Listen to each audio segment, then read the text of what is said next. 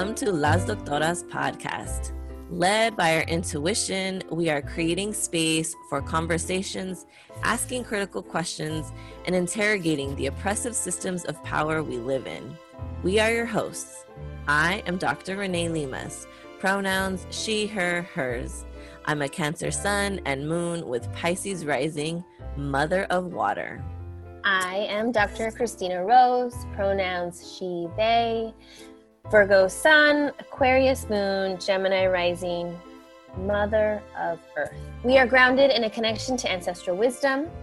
Our work is to heal the wounds of generational trauma, that is of white male and cis hetero supremacy, all while we create a way of being that celebrates, truly revels in the joy of our families and our community. Join us on our journey, not toward perfection, but into reflection, immersed in compassionate self-awareness and courageous action. Come, sit at our kitchen table, sip on some tequila with us, and let's change our world. Salud! Salud.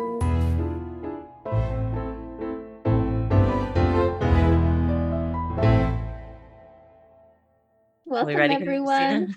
Yeah. Hello. Welcome to Las Doctoras podcast, episode Who Knows What. This is going to actually be our last episode for season 4. So we're really excited to be closing it very strongly with an amazing guest. So I think we're going to just jump right into it and ask our guests to introduce themselves, and then we'll get into the topic for the episode. Yeah, for sure. Welcome, Monica Simpson. Oh my gosh, I am so excited. I am over here just grinning from ear to ear. So excited to be in conversation with you all. And hello to all of your amazing listeners. I am Monica Simpson. I go by she, her pronouns. I am a Black, lesbian, Southern to the core woman. I grew up in the rural South, and I'm extremely proud of that. I am a Cancer Leo cusp, just for those who are really interested in that. Me too. Are you? Oh my God. When's your birthday? July 19th. Me too. You're kidding me, Renee. Yeah. My God. Oh, so Cancer Leo cusp. I'm a Virgo rising, and my moon is in Gemini. It's a lot going on over here. Pray for me. I love it. I got that Virgo Gemini energy representing on my side. So nice. Welcome. Thank you. And I always like to say my Venus too, because it is where the heart space is. And my Venus is also in Cancer. I am a sap at the end of the day.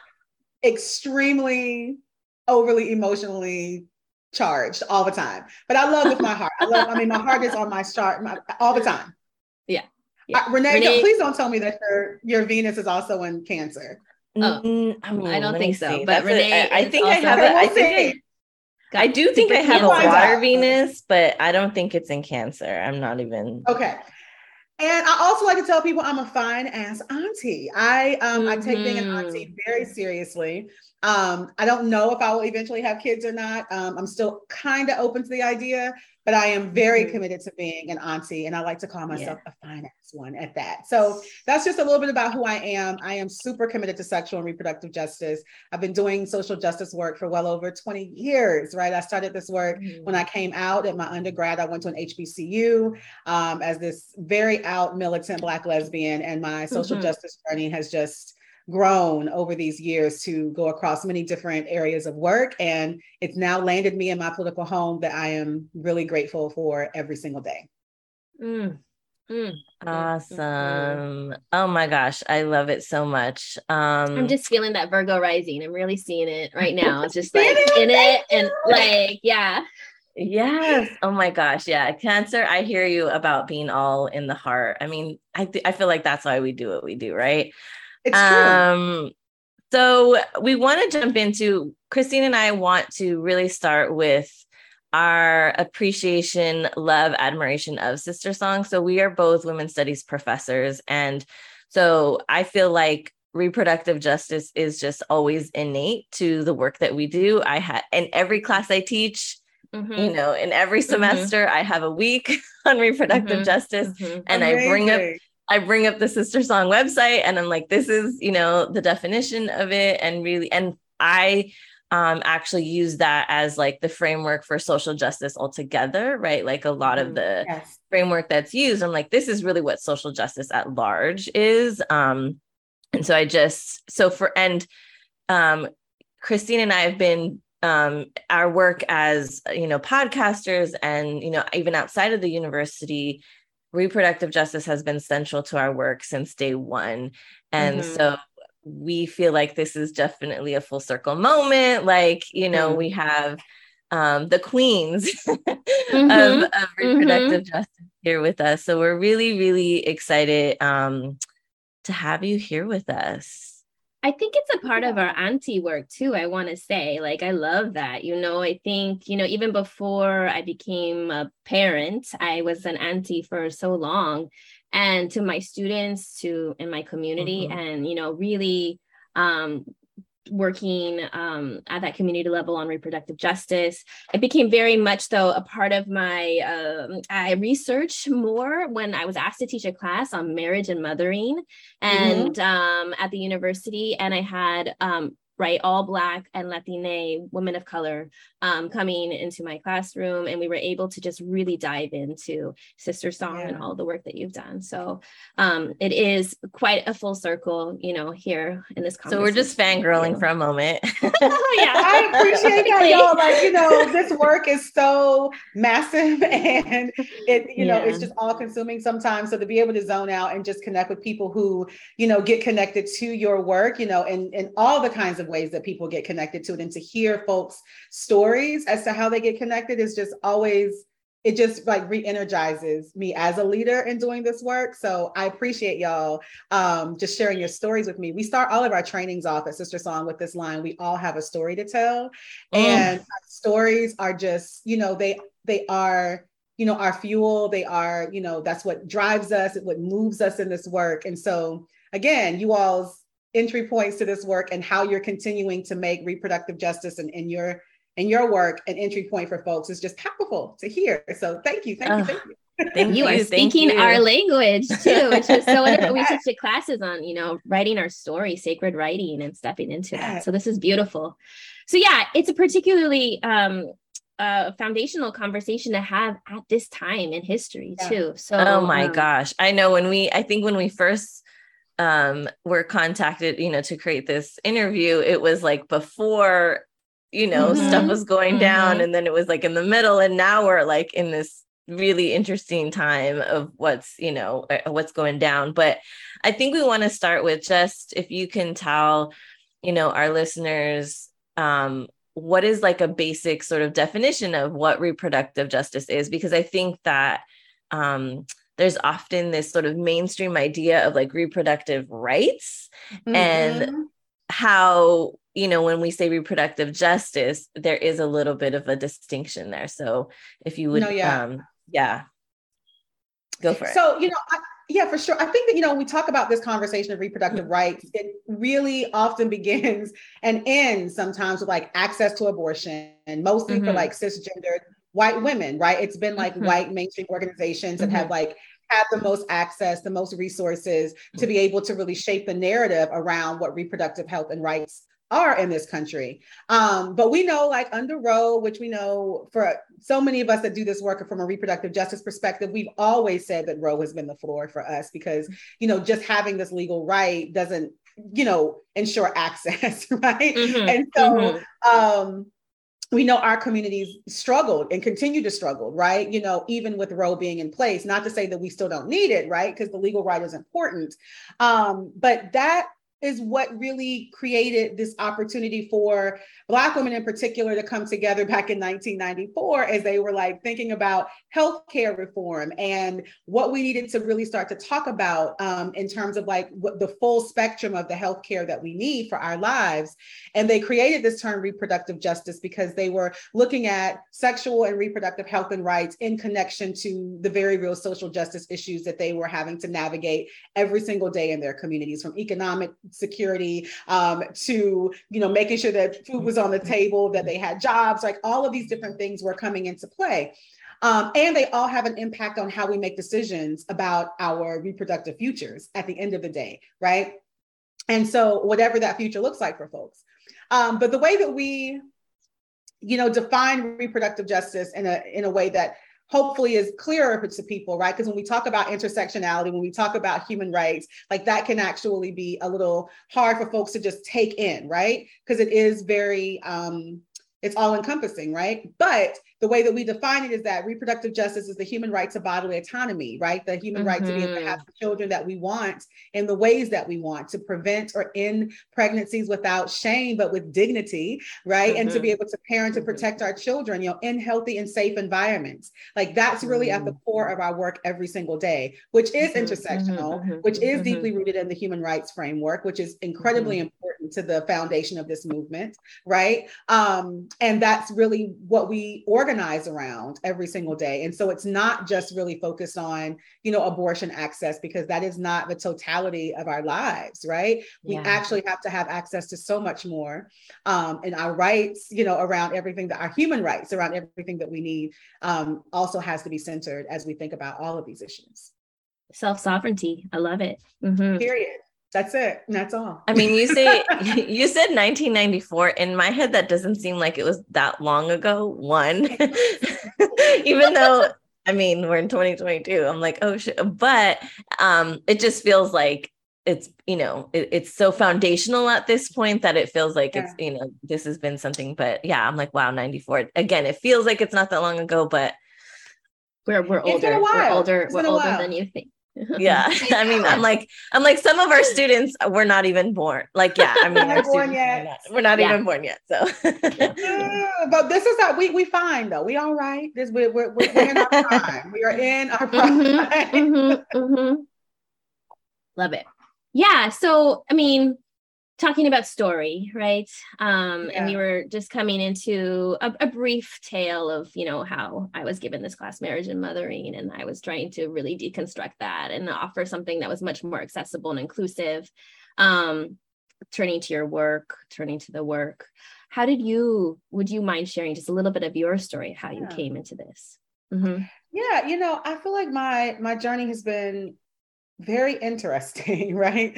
I grew up in the rural South. And so I grew up in like a one stoplight kind of town. And so, for us, like the epicenter of our community, in particular for Black community that I grew up in, of course, was the Black church. And so for me, my organizing roots, how I started to learn what that even looked like, everything came from the church. But in as much, as I loved, learning how to lead and use my voice and all of that in the church, it was also the place where I saw like social justice issues come into play. I didn't have the language for them yet, but it's like how I started to see the world, right? So I started to recognize that women were not able to preach behind the pulpit. They had to sit and stand on the side. And I'm like, what is this? Sexism, patriarchy, right? Now I know this language. But at that time, it was just something that was just coming into my understanding of like this young preteen of like, wait a minute, something isn't right here. We also had, this organist in my church that passed away very unexpectedly. And I loved him. He was just such a powerful force in the church. And when I asked my, the elders in the church, like what happened? They was like, oh, he died of pneumonia. But no one wanted to talk about HIV. No one wanted to talk about AIDS. No one wanted to talk about LGBTQ community in our community because it was just so hidden. Like there was just no way for folks to be able to really stand in their own power. And then the biggest thing that really turned me towards this work in particular, that now I'm able to make connections to. Before graduating high school, nearly every girl was pregnant in my church before graduating hike school. Almost every girl, except for a handful of us, right? And I'm like, wait a minute, it's obvious that we are having sex.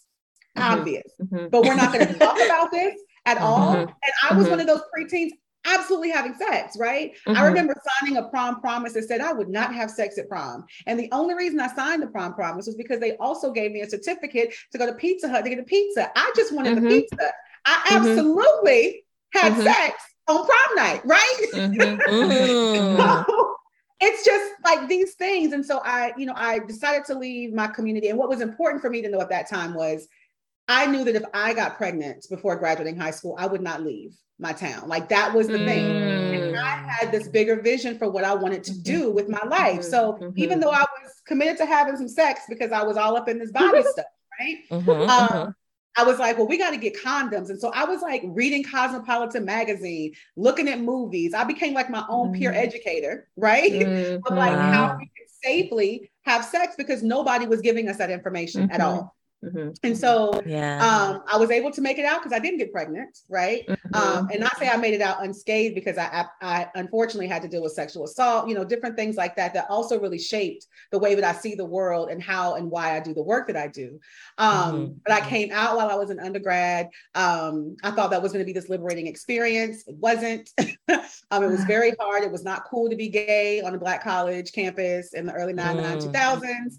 And so I dropped out of college, you know, but it was just like this really interesting journey. But before dropping out, but then coming back eventually, one of my friends came to me and she's like, you know, I'm pregnant. I don't want to be.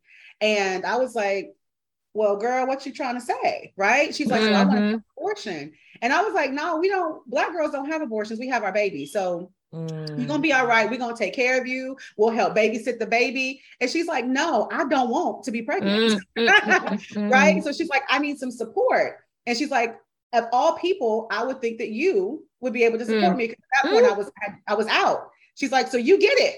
Right. Yeah. And I was like, damn, I don't get it though. Right. And so I had this moment where I had to really put some things in check for myself. But I remember going with her, supporting her, and going with her to the abortion clinic and seeing those protesters. And it all started to come together for me. Bodily autonomy, our ability to make our own decisions. What is this? You know, it really just laid the foundation for my social justice work beyond that moment. So that's a little bit of my story, but that's just kind of like, you know, from the early messages I got to how that pushed me to really just step into fully who I am, but then also the contradictions that I still had to like move through, right? As I was, you know, didn't realize how much my environment really shaped the way that I looked at the world, even though I had made this big decision to come out as this Black ass lesbian, right?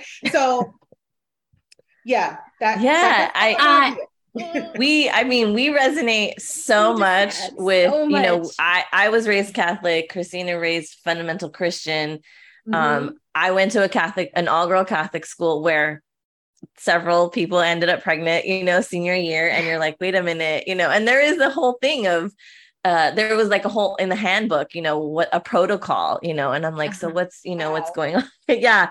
Also deep resonance around like looking at our past selves at that time and being liberal or radical in certain ways, but then not in other ways, you know, bringing that grappling with your own, like, understand. We were just talking about this earlier this week of that moment where we went from, you know, we were hardcore, like pro-lifers, you know, in high school because we were in Catholic school, you know, and then that moment that the light bulb went off and we started to put all the pieces together, because we too were those young girls who were looking at things and like, wait, how come the boys can do these things? And, you know, like, and then it just if there's like that moment, right, where it just kind of all comes together and you're like, oh, okay, it's time to move into a different phase. And like you said, the language, that's a huge piece to be able to say, oh, this is patriarchy, this is sexism, and to look back and say, that's what that was. And now I don't have to feel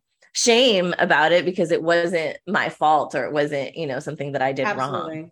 And how relationship though, you know, I love that your comadre, your friend there, right? She needed you. And I think that it's also those relationships in our lives that brought out compassion, creativity, a new radical way of imagining, you know, the future for all of us to have more liberation, you know?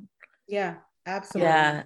So we wanted to ask too, because, you know, something that comes up for us a lot, you know, we've both been teaching in this field for many years, and we've seen several presidencies at this point, you know, and then having to, like, you know, speak to like the larger political landscape. And like you said, but recognizing that, you know, for Black women, women of color, it's always kind of been the same fight, right? The same struggle. And what we come against a lot of times is those moments of like, we're still fighting the same stuff. Like we're still fighting these same battles. And how do we, I mean, we talk a lot about where we find the hope, But I think, we want to ask you, what sustains your energy to stay in this battle, and what gives you hope? Yeah. The power of the people really sustains me, right? Mm-hmm. When I see folks, telling their stories, and Mm-hmm. when I see the light bulb go off right over someone's head, right? When I see, folks in my hometown will come up to me or send me messages like, girl, they would never put it publicly, but they're sending me this message like, thank you for what you're doing, right? Because they still up in the church and they can't necessarily say that, publicly yet, but they're getting it and they're still helping to move it, right? That's the kind of stuff like that people power, that people energy, that is literally what keeps me going every single day. And what brings me hope is that, I didn't come to this work in terms of like becoming this leader that I'm still like, what does that even mean? But right, it's like, I didn't come to this work from a policy perspective or a public health perspective or an academic perspective. Like, that's not my entry point into movement work. I am a creative. I'm an artist, like I'm an organizer, cultural organizer. And so whenever I got this title of like ED, I was like, I didn't know how to really be in that, because I was like, I'm not going to do it like other people do it. Right. It's not what I'm rooted in. And what I realized is that we're in like the biggest organizing moment of our lives, right? We truly are in this work. And these systems of policy and public health and academia, all of them, their foundation is in white supremacy at the end of the day, right? And so we can use them, we can try to transform them, we can recreate within them, but their foundation is still going to be the same. So what gives me hope is like culture, like this cultural movement that's moving right now. I know we're going to talk about this amazing conference that we have coming up, but we just announced that we're bringing in this cast from this new show, P-Valley, right? And so there are like amazing artists who are taking, our movement's work and putting it in these theatrical, beautiful storylines that's making it resonate with people in ways that policy and public health and sometimes academia, they're just not going to do. And so that part of our work right now is giving me so much hope, because I think that is where we have the most opportunity to really build more of our collective people power, right? To be able to shift, right? It's going to take culture to shift where we are. And that's what's giving me hope when I see these shows like P-Valley, when I see these artists using their platforms to talk about these issues, when I see people making music or creating like that kind of creative force is what's giving me hope right now. I live by the quote from Nina Simone. She says like, it's an artist's duty to reflect the times. That is what gives me hope. Is that the artists and their ability to tell our stories in ways that is so powerful and compelling and that can touch us, that is what is going to create the shift that's needed to get us to the liberation that we're all seeking. That's what's giving me hope. I love that so much. I think that, coming from academia, where absolutely we recognize the limitations of what we can do within that space.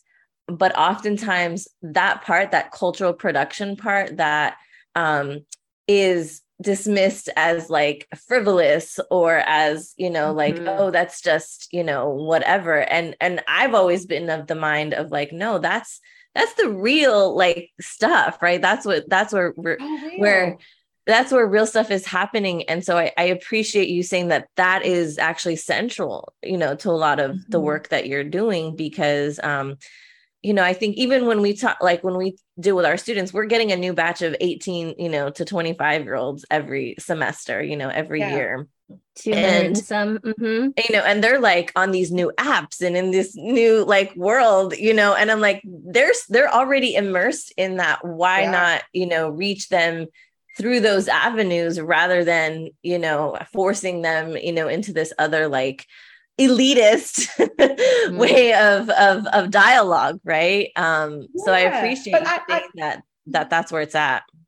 Yeah, for sure. And I would just say this last little piece. I think that what makes me even more hopeful and excited about culture and the power of it, right? And us to be able to use it as like an organizing strategically, like to strategically move things, is that this is the place where we get to fail. and recreate again, right? Like systems, like certain systems are created in a way that makes you feel like you have to have the right way to do it. There's a 1 + 1 = 2. Like there's a way that you have to do the work. That is, culture doesn't hold the same boundaries in that way. You actually get to try a whole bunch of different stuff and fail and win and try again and recreate. Like that's the power, right? And, I just had this conversation with my staff recently because we were debriefing one of the events that we did, and folks were like, oh, we needed more time. Oh, we needed more of this.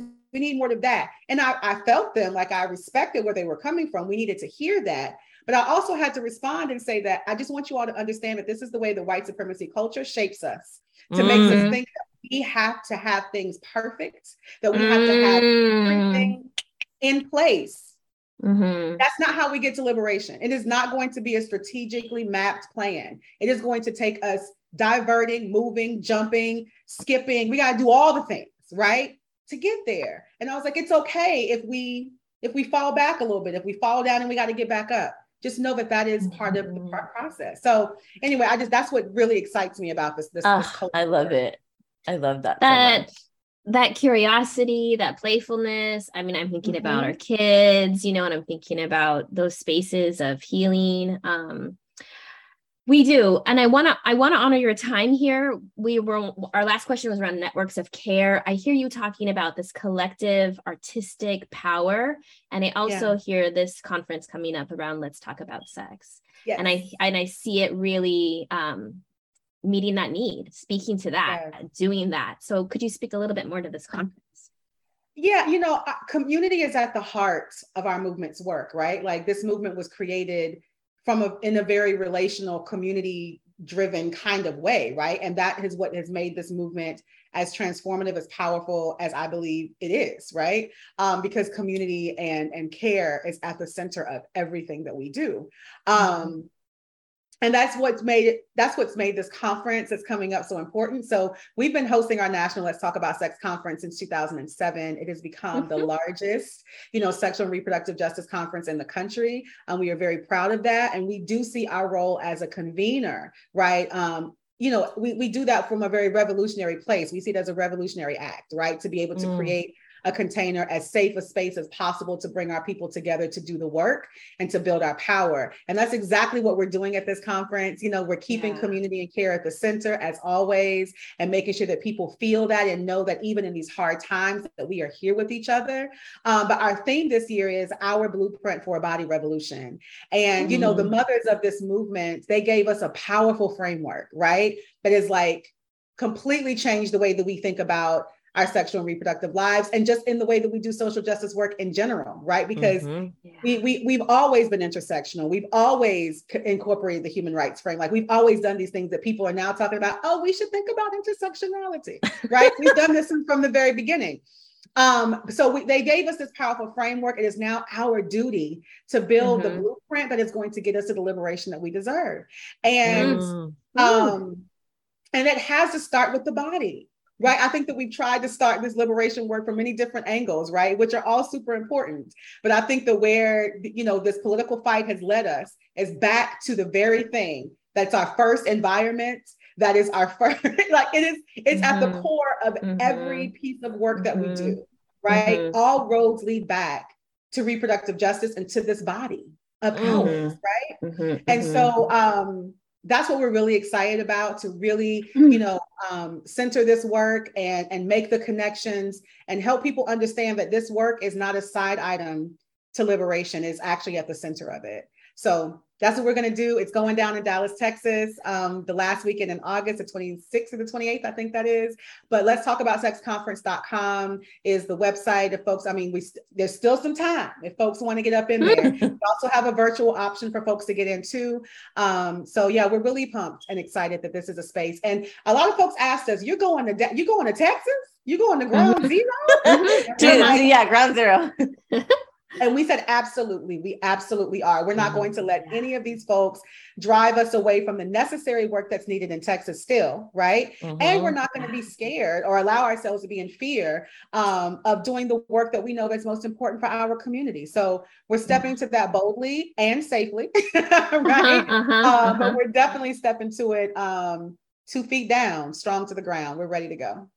This is a perfect segue, for our next guest who'll be talking about the work in Texas. Your comadre, Marsha Jones, and I'm so excited. Yeah, so excited, and I can't wait. We can't wait to share this on all of our social platforms. I hope some of those religious people I grew up with see that there's a Let's Talk About Sex conference. If they weren't aware before, there is now. So thank you so much. Yeah, thank you so much, Monica. We appreciate everything that you do and the continued work of Sister Song.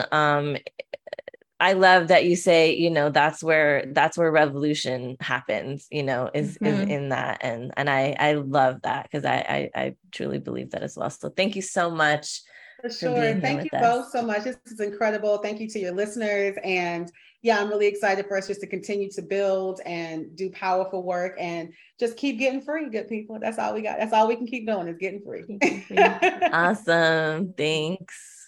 Press record again. So we are here with another guest, continuing to talk about reproductive justice, a topic that is near and dear to our hearts and to our work, and so central to our work inside and outside of the university. And so we're going to go ahead and let our guests introduce themselves, and then we'll get into our fun conversation. Welcome, Marsha Jones. I'm Marsha Jones, and I'm located in Dallas, Texas, and I am the executive director and the one of the founding founders of the Afia Center. And the Afia Center it's just interesting how things move. We always knew that, so I personally didn't know anything about reproductive justice. That's the thing. I come from like this really church girl kind of background. Didn't ever see myself as a feminist because I didn't see feminism that looked like me. And so I didn't think that was a thing for me anyway. I was a teenage mom. So I come from, my family it wasn't so bad, but I was a teenage mom. So I didn't have to come out of school or anything like that. But as soon as I got out of school, I felt obligated to go to college really quick so that I could get a job, right? So I didn't have time for all of that stuff. And I really just kind of rolled into it. And all of that is to say who the Afia Center is. HIV came on, like this thing happened. And all of my friends, I remember hearing on the radio that all these Black, it didn't see Black men. It said like all these homosexual men were going to be dead, because this is the 80s when they said this. And all of my friends, all of my really close men friends were Black gay men. Because my nephew, we grew up together as almost a sister and brother, because my parents were older when they had him, or when my parents were older when they had me. So I had really like older siblings. And I just knew that day when I heard that on the radio, I said, all of my friends are going to die. Because I couldn't figure out in my head, what was it that Black gay men were doing that white ones were not doing? Like they wasn't talking about Black men at that time like that. And so after losing, and it was like prophetic, because I did lose all of my friends that was in my inner circle who were Black gay men. And we also went to church. I knew them through church. And I was like pissed. I couldn't understand how we could be talking about love in the church, and we just let these men die like this, and shame and all of this. And I just like, it wasn't coming together for me. And so after the last death, my daughter was 17. We knew that college was going to be okay for her. I left corporate America because I had made my last deathbed. I made my last deathbed promise that I was going to do something to change what HIV looked like among Black gay men, because I didn't know Black women were getting it. And so in my quest to do this work for Black gay men, and specifically in the church, because remember, the church was all I knew. I wanted to change the hearts and the minds of people in the church. I still loved God. I just didn't like the people at church. So I wanted to that's a whole like a whole nother thing. And so I eventually started. I met this amazing young sister by the name of Mukam Tagara Jandaya, and she introduced me to reproductive justice. And she was a Black feminist. I had never met a Black feminist before, and she had just left Let's Talk About Sex in Washington D.C. And she introduced me. Yeah. And I knew, because by this time I was working diligently to bring focus and bring light to Black women, because nobody were talking about the Black women who were dying, not just getting HIV, but dying like at such a high rate. And I knew it wasn't because of who they had sex with or even how often. It was none of that. I knew that to really fight this fight around HIV, I had to have a framework that was centered in social justice and human rights.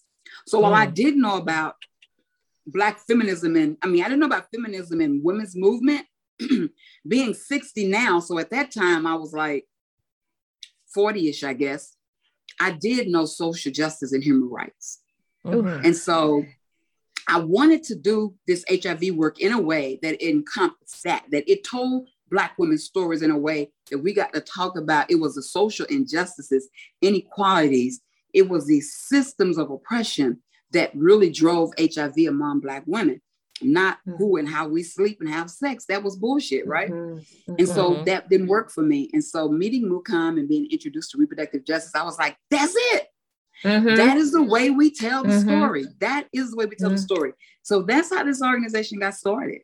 We got started, and we wanted to make sure that we were working to transform even how Black women saw our own selves in the transforming of our relationships with our sexual and reproductive health, and reproductive lives and sexual lives. And so we started that way. Always knew that we were founded and grounded in reproductive justice. It's just that HIV is the thing that propelled us into this work. It wasn't until later when I saw Wendy Davis, and I was like traveling doing the HIV stuff, still talking about reproductive justice and stuff. And I saw the thing was happening, and how these white women would call me like, we having a meeting, come. I was like, who the fuck is Ro? What did Ro do? Like, an anniversary for Roe v. Wade. We're doing this. Who is this? Why y'all calling me? I don't even know y'all. And so I finally said, hey, I got to do this, And so I was going to go, but I didn't. I think I was sick. But what happened to me, I was looking at the Wendy Davis thing, and the Texas State House was packed, and they were talking about abortions and Black women having more abortions than anybody else and all of this stuff. But the whole damn State House was white women. Yeah. Everybody getting up to the podium talking were white women. Yeah. And I was like, no, we're not doing this. We're not doing this. If we're going to be talking about Black women and abortions, we're going to be telling a different story. We're going to be telling the entire story. We're not going to be running up into this podium trying to use reproductive justice in a way that makes it more palatable around white Texas politicians, rather than saying abortion. Now, we're not going to do that. If we're going to be talking about Black women are going to be telling that story. And I made a promise then that the Afia Center was coming back to Texas. We had never officially left, but I was going to start running all around the country. Texas was on fire. Black women were burning up, and I was coming here to this. I was coming back home and doing this work in this state. Whether they invited me to the table or not, I was coming, because I am, at the end of the day, a grassroots organizer.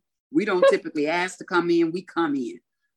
And so that's what brought me here, and that's why I'm here. And so we have literally at the Afia Center been fighting this abortion fight and making sure that we help folks to understand the impact of, when you do stuff like this, the impact of it to Black bodies. Ugh. I feel like we just went to church. I mean, we both grew up in super religious. Oh, I'm a Virgo. She's Virgo. I can totally. I'm a Virgo true to heart. Okay. I love it. Yeah. I love it. My dad Monica and my mom Cancer. divorced. Yeah, they divorced when I was like 3 or 4, and my mom left me with my dad. And so I came back to live with her when I was 12. And on my 13th birthday, she had given me this gift. And I was like, ooh, ooh, because it was heavy and I just knew there was something in there. I opened it, only living with me for 1 year. I opened it and it was a book, it was an astrological book, and it was about Virgos. So she said, read it. Like, read it. Because in just 1 year, my mom was real clear about what she was going to be living with. Is your birthday? Is your birthday September 4th? By chance? It's September 1. Oh, nice. So we're close. We're close, and I'm loving this. It's like, because Monica and Renee have the same birthday, and I'm loving this. And we're Cancers, Virgo Cancer energy going on. And I want to say, you told us your story in such a powerful way. I mean, we've been saying the resonance is clear too. We grew up in church. And we too, from that to like, it was important for us to have our story be heard. We don't want someone else to tell our story for us, particularly any space of whiteness or maleness. We want to like be clear. And so I really just deep resonance. I love the work you're doing. We just celebrate that so much. And we wanted to ask, and I think you've already spoken to this, since the changes with Roe v. Wade, have you seen what is the impact that you've seen? I think you've addressed the whiteness of it. Is there something on the ground that you could speak to at the center happening now, So my biggest fear now that Roe v. Wade, now with this overturning, my fear was before the overturning, right? But even with Senate Bill 8, my fear is twofold. One, when you start using language that sounds like legal, criminalizing in any kind of way with folk who are more closely related to the criminal justice system in a negative way, there's going to be health impact, there's going to be economic impact, there's going to be all of that, right? Yeah. By that, I mean, people are going to take their own ways to take care of themselves, or we're going to force people into continued poverty, because every time there's unintended pregnancies for Black and brown folk, it adds on to generational poverty. So I'm always concerned about that, and just the whole fear around criminalization and folk not seeking the health care that they need in times like this when they are the least connected from healthcare in a state like Texas. So I'm thinking about folk having ectopic pregnancies, which we've already had that in the state of Texas since Roe v. Wade overturned, and sitting in the emergency room and doctors not knowing can they or can they not take care of this, when doctors are very clear that the ectopic pregnancy is not a pregnancy, because you can't carry a baby in your tubes. And so I'm thinking about what the death rate is going to look like. I'm thinking about we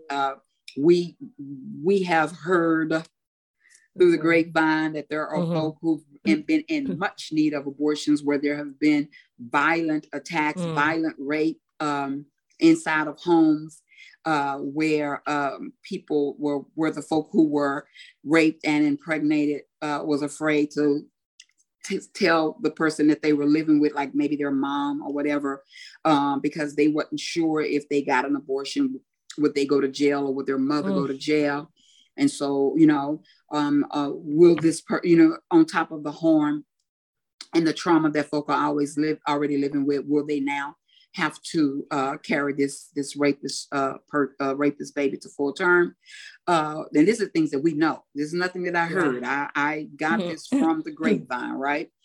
I got it directly from the horse's mouth. I mean, situations where people are calling us, asking us, can they still use their over the counter? Their SMA, their mice and miso. What happens if you're still using it? I'm bleeding, and we don't know if we can tell them what to do if they are bleeding. But we are afraid to tell them to go to the hospital. This is like real. Like I just had one of my staff people call me this morning. That's why I was waiting on y'all, but it was okay because I was kind of on a call because she don't know what to do. And she's like, you know what?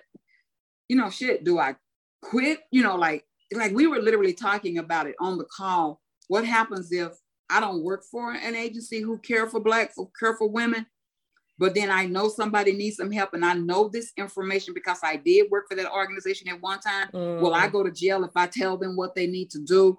So we're just in this very uncomfortable space. Like this is happening right now. We don't know yet about the people who've been forced to carry full term, because most women who don't have resources don't go to the hospital until they're in labor anyway.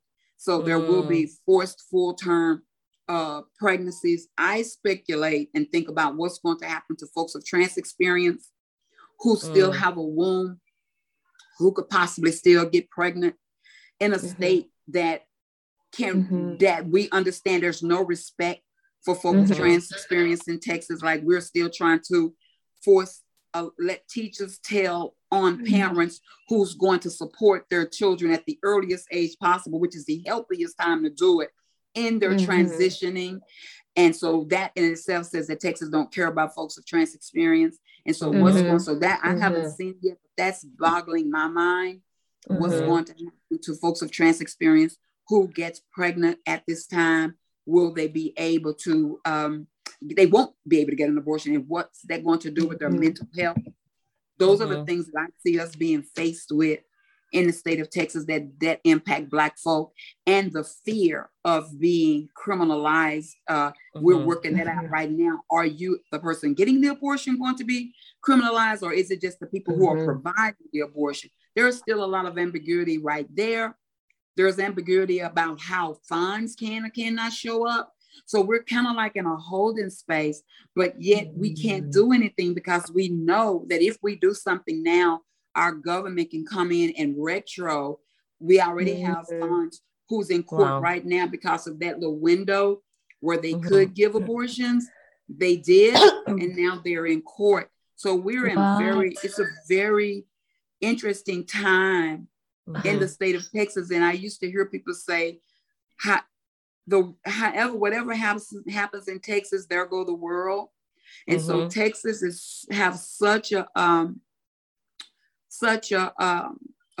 impact on how other backwards governments run, because we're a backwards government in Texas, that we set the stage for how harm happens in other governmental bodies. Right now, we were successful in passing some small rendition of the GRACE Act, in which we're essentially saying to cities to deprioritize the arresting of folk, or the criminalizing of folk who's trying to get abortions, or people who are doing those abortions. Like, make it so minimal that somebody throwing trash down would be more likely to be criminalized than somebody. But here's the thing with that. Say if criminalization do come up and the police decide they're not, okay, we're not going to arrest Marsha. But what if Marsha already have a warrant? Because so you know they're gonna run my ID. They're gonna run my ID if I'm Black, right?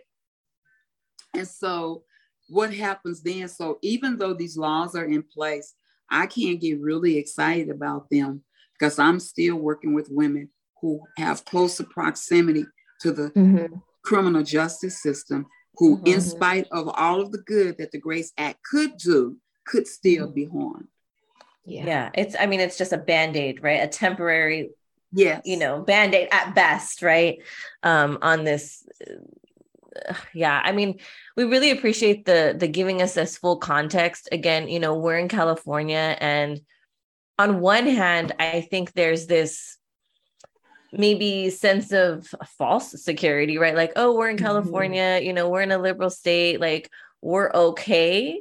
But I always, because we're women's studies professors, and I always tell my students, I go, we have to be we have to be careful with how, much we rely on that sense of security, this idea that we're in this liberal state.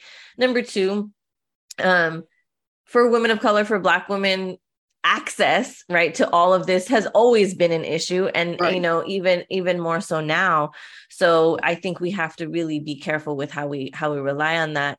But I appreciate you giving us that on the ground context of what's happening in Texas, because I think it's so easy for us to kind of be, well, that's over there, out of sight, out of mind, but to see how deeply, it's impacting, like, on every minute, right? You're dealing with this, as we speak, I think helps really paint a fuller picture of what's really happening.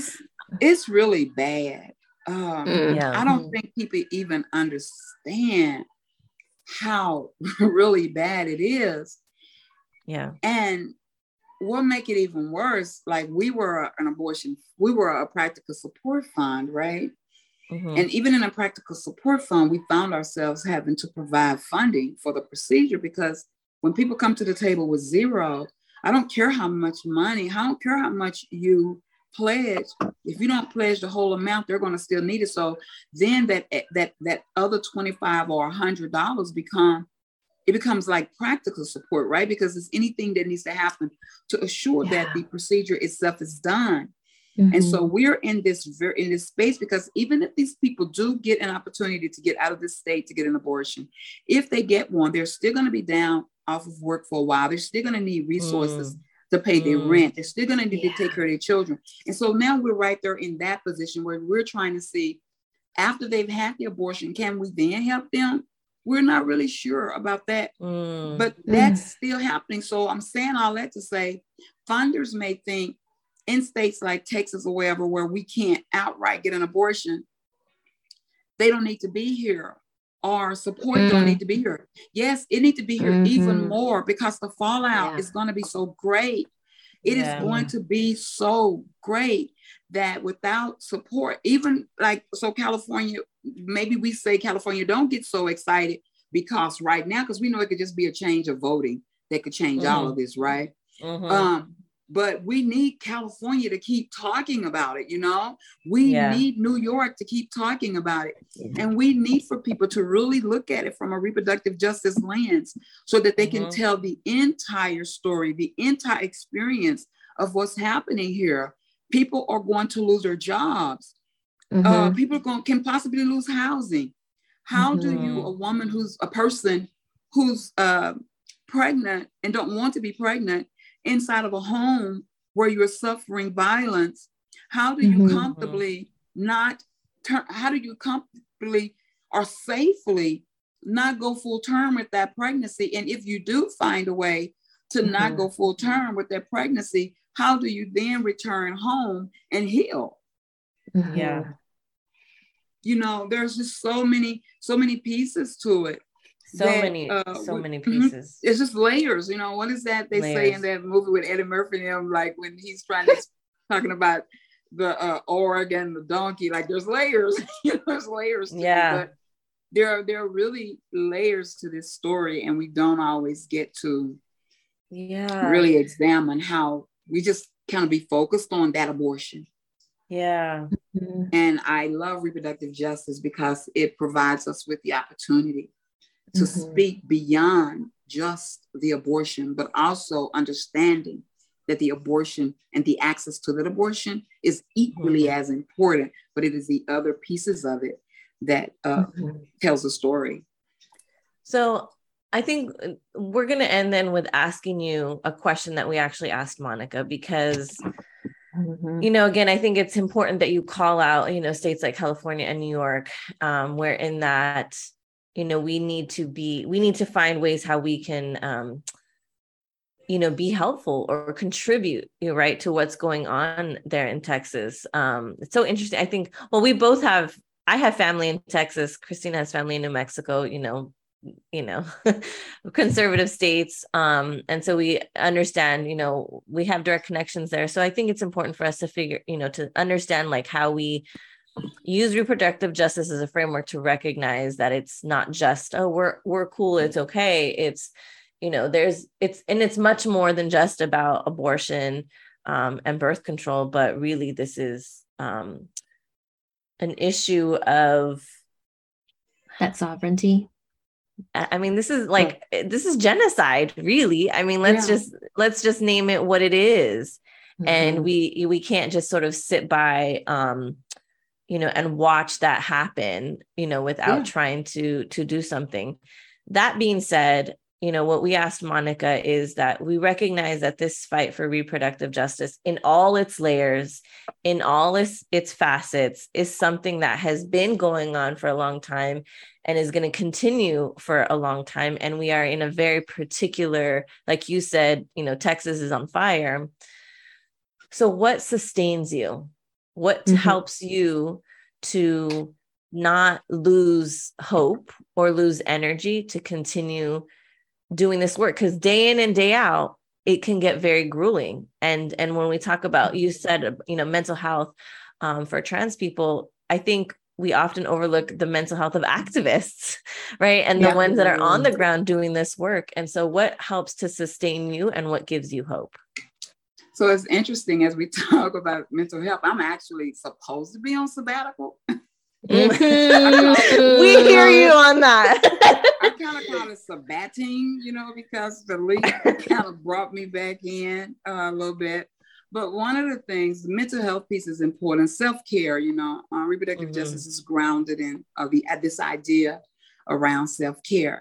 And I think one of the things that ground me, and I don't want to give like funders too much credit, but one of the things that's keeping me kind of grounded is that the way in which Black organizations doing reproductive justice, we're not where we need to be yet, but the way we're being supported is changing. And it's changing based on the needs, what we need inside of our spaces to be well.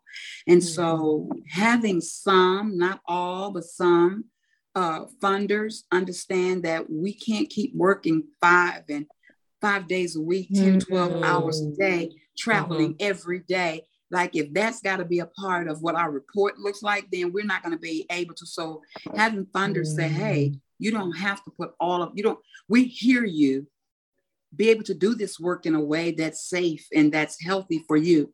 Not all, but for the ones that have made it kind of bearable, because I think about my team a lot. I'm at that place in my life at the organization where I don't have to do as much of the heavy lifting. And my whole team can't take a whole year off if they choose to. Yeah. And so, and I realized that, and that's another thing that make me come back, because I feel a little guilty, like, okay, yeah, like how do I, but I have an amazing team, and they're like, no, we got this. So that keeps me grounded. Having people around me keeps me grounded. And surprisingly, my faith keeps me grounded. As I said to you all earlier, I was done with the people, but I have never, ever been done with my faith.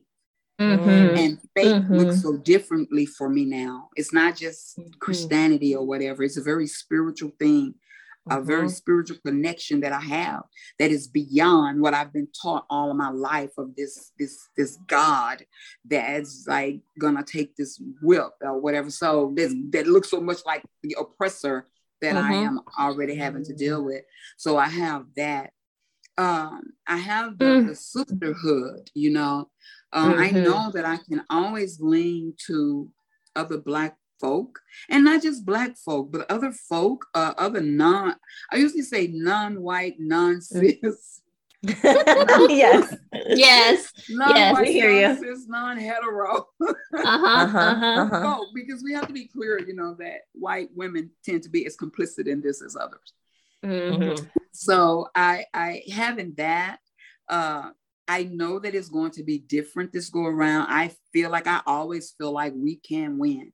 If we fight, we can win. Being able to provide, being in a space now where we can provide information in a different kind of way, bring more people in. Using the reproductive justice lens allow us to make connections that I believe that wasn't made at the beginning of when we started to do the fight with Roe. I think we have more resources at hand than we've ever had before. This impact is greater now than it's ever been before. So that means that more people will be in the fight. And so I just don't give up on people and humankind. I know that sounds a little like all mushy and everything, but I don't ever go into a fight looking at the L. I always go into a fight looking at the W. And I take those wins all the way across. Every win is a win for me. And so those are the things that keep me grounded, knowing that we are creating a space for so many amazing young Black folk to take this torch. Like, I'm not going to have to work as hard as Loretta did. Loretta Ross, yeah. Yeah. Like Loretta and them, the mothers of this movement, they laid down such a like the foundation that they laid down for us. If we take that and keep moving it, I'm gonna get to retire in a couple of years, Yes. And that's all because of the work that Loretta and them did. Yeah. Billy Avery, women like that, is because of what they did. I literally can say I'm going to retire.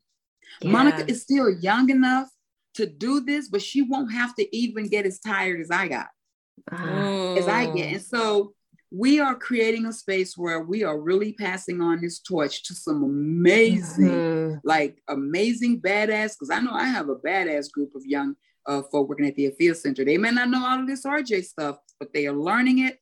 They're bringing passion. They're not scared. You're like, no, we ain't scared. They are willing to fight. And so that's the thing that encouraged me. When I look back now or look to the side, I see amazingness standing on side of me. And I'll say this in the end. When the Senate Bill 8 happened, I got an email, because I don't travel a lot if it's not young. If folk are asking me to come talk, they usually, like my team do a whole job of vetting. And so when I got the email from this young lady who wanted me to come speak in Austin, one of my people said, well, you look at her last night, she's not Black. Because I ain't want to drive all the way to Austin, do all of that.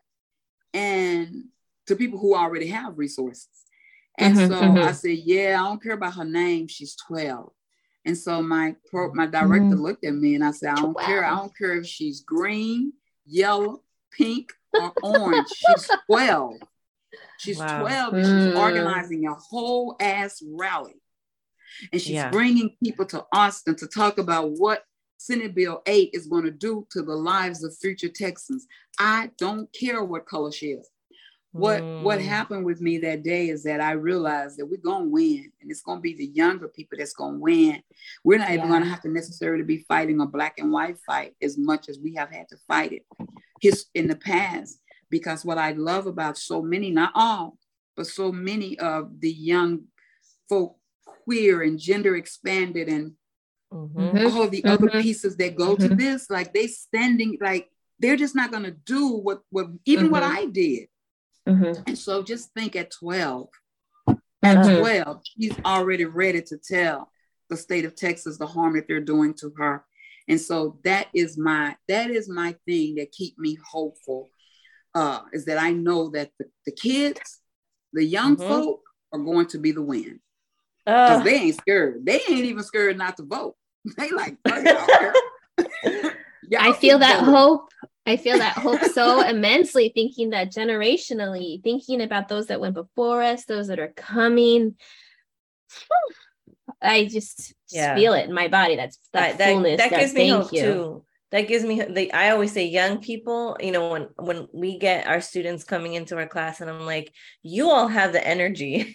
I'm tired. I did my marching days. I did my, y'all are the ones to go out and be out there. And they sometimes come in with this language already that I didn't have, when I was 18. And then I'm like, man, I'm still here trying to figure stuff out, trying to unlearn, a lifetime of oppression, and you all just kind of already know this stuff. And so I'm like, okay, we're doing good then. We're gonna be okay. We're gonna be okay going forward. And so I appreciate that, again, resonating so much with that. Hope is in the young people and trust, because I think a lot of people want to dismiss young people too and be like, oh, they're just, and I'm like, no. That is where, the future is going to be. So I appreciate that so much. We're gonna win this. I love it. We are gonna win this.